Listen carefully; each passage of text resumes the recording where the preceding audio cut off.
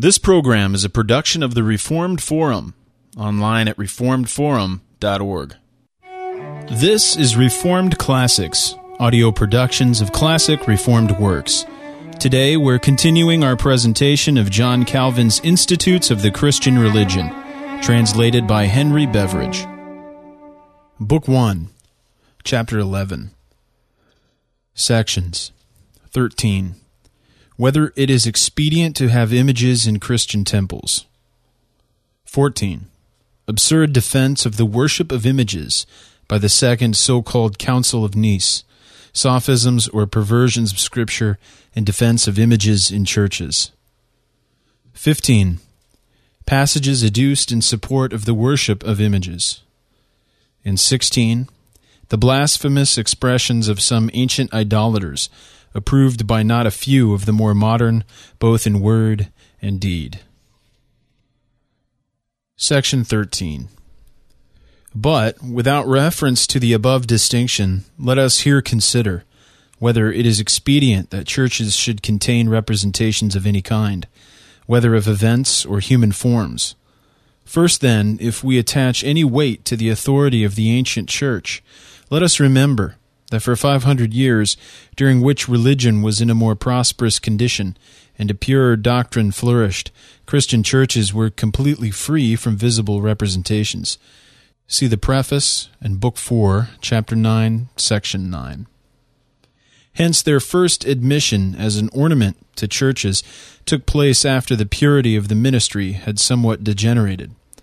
I will not dispute as to the rationality of the grounds on which the first introduction of them proceeded, but if you compare the two periods, you will find that the latter had greatly declined from the purity of the times when images were unknown.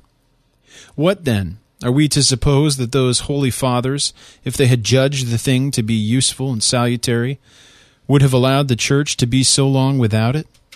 Undoubtedly, because they saw very little or no advantage and the greatest danger in it, they rather rejected it intentionally and on rational grounds than omitted it through ignorance or carelessness. This is clearly attested by Augustine in these words: "When images are thus placed aloft in seats of honor to be beheld by those who are praying or sacrificing, though they have neither sense nor life, yet from appearing as if they had both, they affect weak minds just as if they lived and breathed," etc. And again, in another passage, in Psalm 112, he says, "The effect produced, and in a manner extorted, by the bodily shape, is that the mind, being itself in a body, imagines that a body, which is so like its oven, must be similarly affected," etc. A little farther on he says, "Images are more capable of giving a wrong bent to an unhappy soul, from having mouth, eyes, ears, and feet, than of correcting it, as they neither speak, nor see, nor hear, nor walk." This undoubtedly is the reason why John, 1 John 5:21, enjoins us to beware, not only of the worship of idols, but also of idols themselves, and from the fearful infatuation under which the world has hitherto labored, almost to the entire destruction of piety. We know too well from experience that the moment images appear in churches, idolatry has, as it were, raised its banner, because the folly of manhood cannot moderate itself, but forthwith falls away to superstitious worship. Even were the danger less imminent, still when I consider the proper end for which churches are erected, it appears to me more unbecoming their sacredness than I well can tell, to admit any other images than those living symbols which the Lord has consecrated by His own word. I mean baptism and the Lord's Supper, with the other ceremonies. By these our eyes ought to be more steadily fixed and more vividly impressed than to require the aid of any images which the wit of man may devise. Such then is the incomparable blessing of images, a blessing, the want of which, if we believe the papists, cannot possibly be compensated. Section 14. Enough, I believe, would have been said on this subject were I not in a manner arrested by the Council of Nice. Not the celebrated council which Constantine the Great assembled, but one which was held 800 years ago by the orders and under the auspices of the Empress Irene. This council decreed not only that images were to be used in churches, but also that they were to be worshipped. Everything, therefore, that I have said is in danger of suffering great prejudice from the authority of this synod. To confess the truth, however, I am not so much moved by this consideration as by a wish to make my readers aware of the lengths to which the infatuation has been carried by those who had a greater fondness for images than became Christians. But let us first dispose of this matter. Those who defend the use of images appeal to that synod for support. But there is a refutation extant which bears the name of Charlemagne, and which is proved by its style to be a production of that period. It gives the opinions delivered by the bishops who were present, and the arguments by which they supported them. John, deputy of the Eastern churches, said, God created man in his own image, and thence inferred that images ought to be used.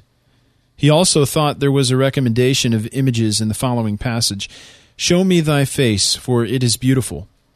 Another, in order to prove that images ought to be placed on altars, quoted the passage, No man, when he has lighted a candle, putteth it under a bushel. Another, to show the utility of looking at images, quoted a verse of the Psalms, The light of thy countenance, O Lord, has shone upon us. Another laid hold of this similitude.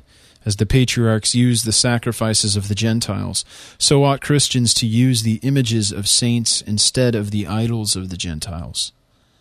They also twisted to the same effect the words, Lord, I have loved the beauty of thy house. But the most ingenious interpretation was the following, As we have heard, so also have we seen. Therefore God is known not merely by the hearing of the word, but also by the seeing of images.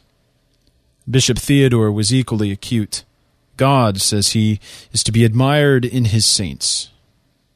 And it is elsewhere said, to the saints who are on earth. Therefore this must refer to images. In short, their absurdities are so extreme that it is painful even to quote them. Section 15. When they treat of adoration, great stress is laid on the worship of Pharaoh, the staff of Joseph, and the inscription which Jacob set up. In this last case, they not only pervert the meaning of Scripture, but quote what is nowhere to be found. Then the passages, worship at his footstool, worship in his holy mountain, the rulers of the people will worship before thy face, seem to them very solid and apposite proofs. Were one, with the view of turning the defenders of images into ridicule, to put words into their mouths, could they be made to utter greater and grosser absurdities?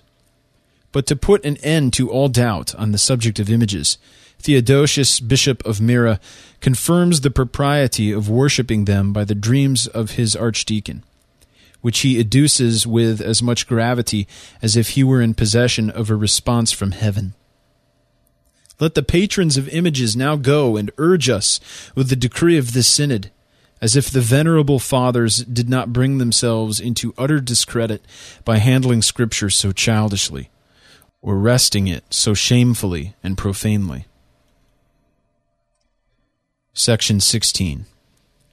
I come now to monstrous impieties, which it is strange that I ventured to utter, and twice strange that all men did not protest against with the utmost detestation. It is right to expose this frantic and flagitious extravagance, and thereby deprive the worship of images of that gloss of antiquity in which papists seek to deck it. Theodosius, bishop of Amora, fires oft an anathema at all who object to the worship of images. Another attributes all the calamities of Greece and the East to the crime of not having worshipped them. Of what punishment, then, are the prophets, apostles, and martyrs worthy in whose day no images existed? They afterwards add that if the statue of the emperor is met with odors and incense, much more are the images of saints entitled to the honor. Constantius, bishop of Constantia in Cyprus, professes to embrace images with reverence, and declares that he will pay them the respect which is due to the ever-blessed Trinity. Every person refusing to do the same thing he anathematizes and classes with Marcionites and Manichees. Lest you should think this the private opinion of an individual, they all assent. Nay, John the Eastern legate, carried still farther by his zeal, declares it would be better to allow a city to be filled with brothels than be denied the worship of images. At last it is resolved with one consent that the Samaritans are the worst of all heretics, and that the enemies of images are worse than the Samaritans. But that the play may not pass off without the accustomed plaudit, the whole thus concludes, Rejoice and exult, ye who, having the image of Christ, offer sacrifice to it. Where is now the distinction of latria and dulia, with which they would throw dust in all eyes, human and divine? The council unreservedly relies as much on images as on the living God.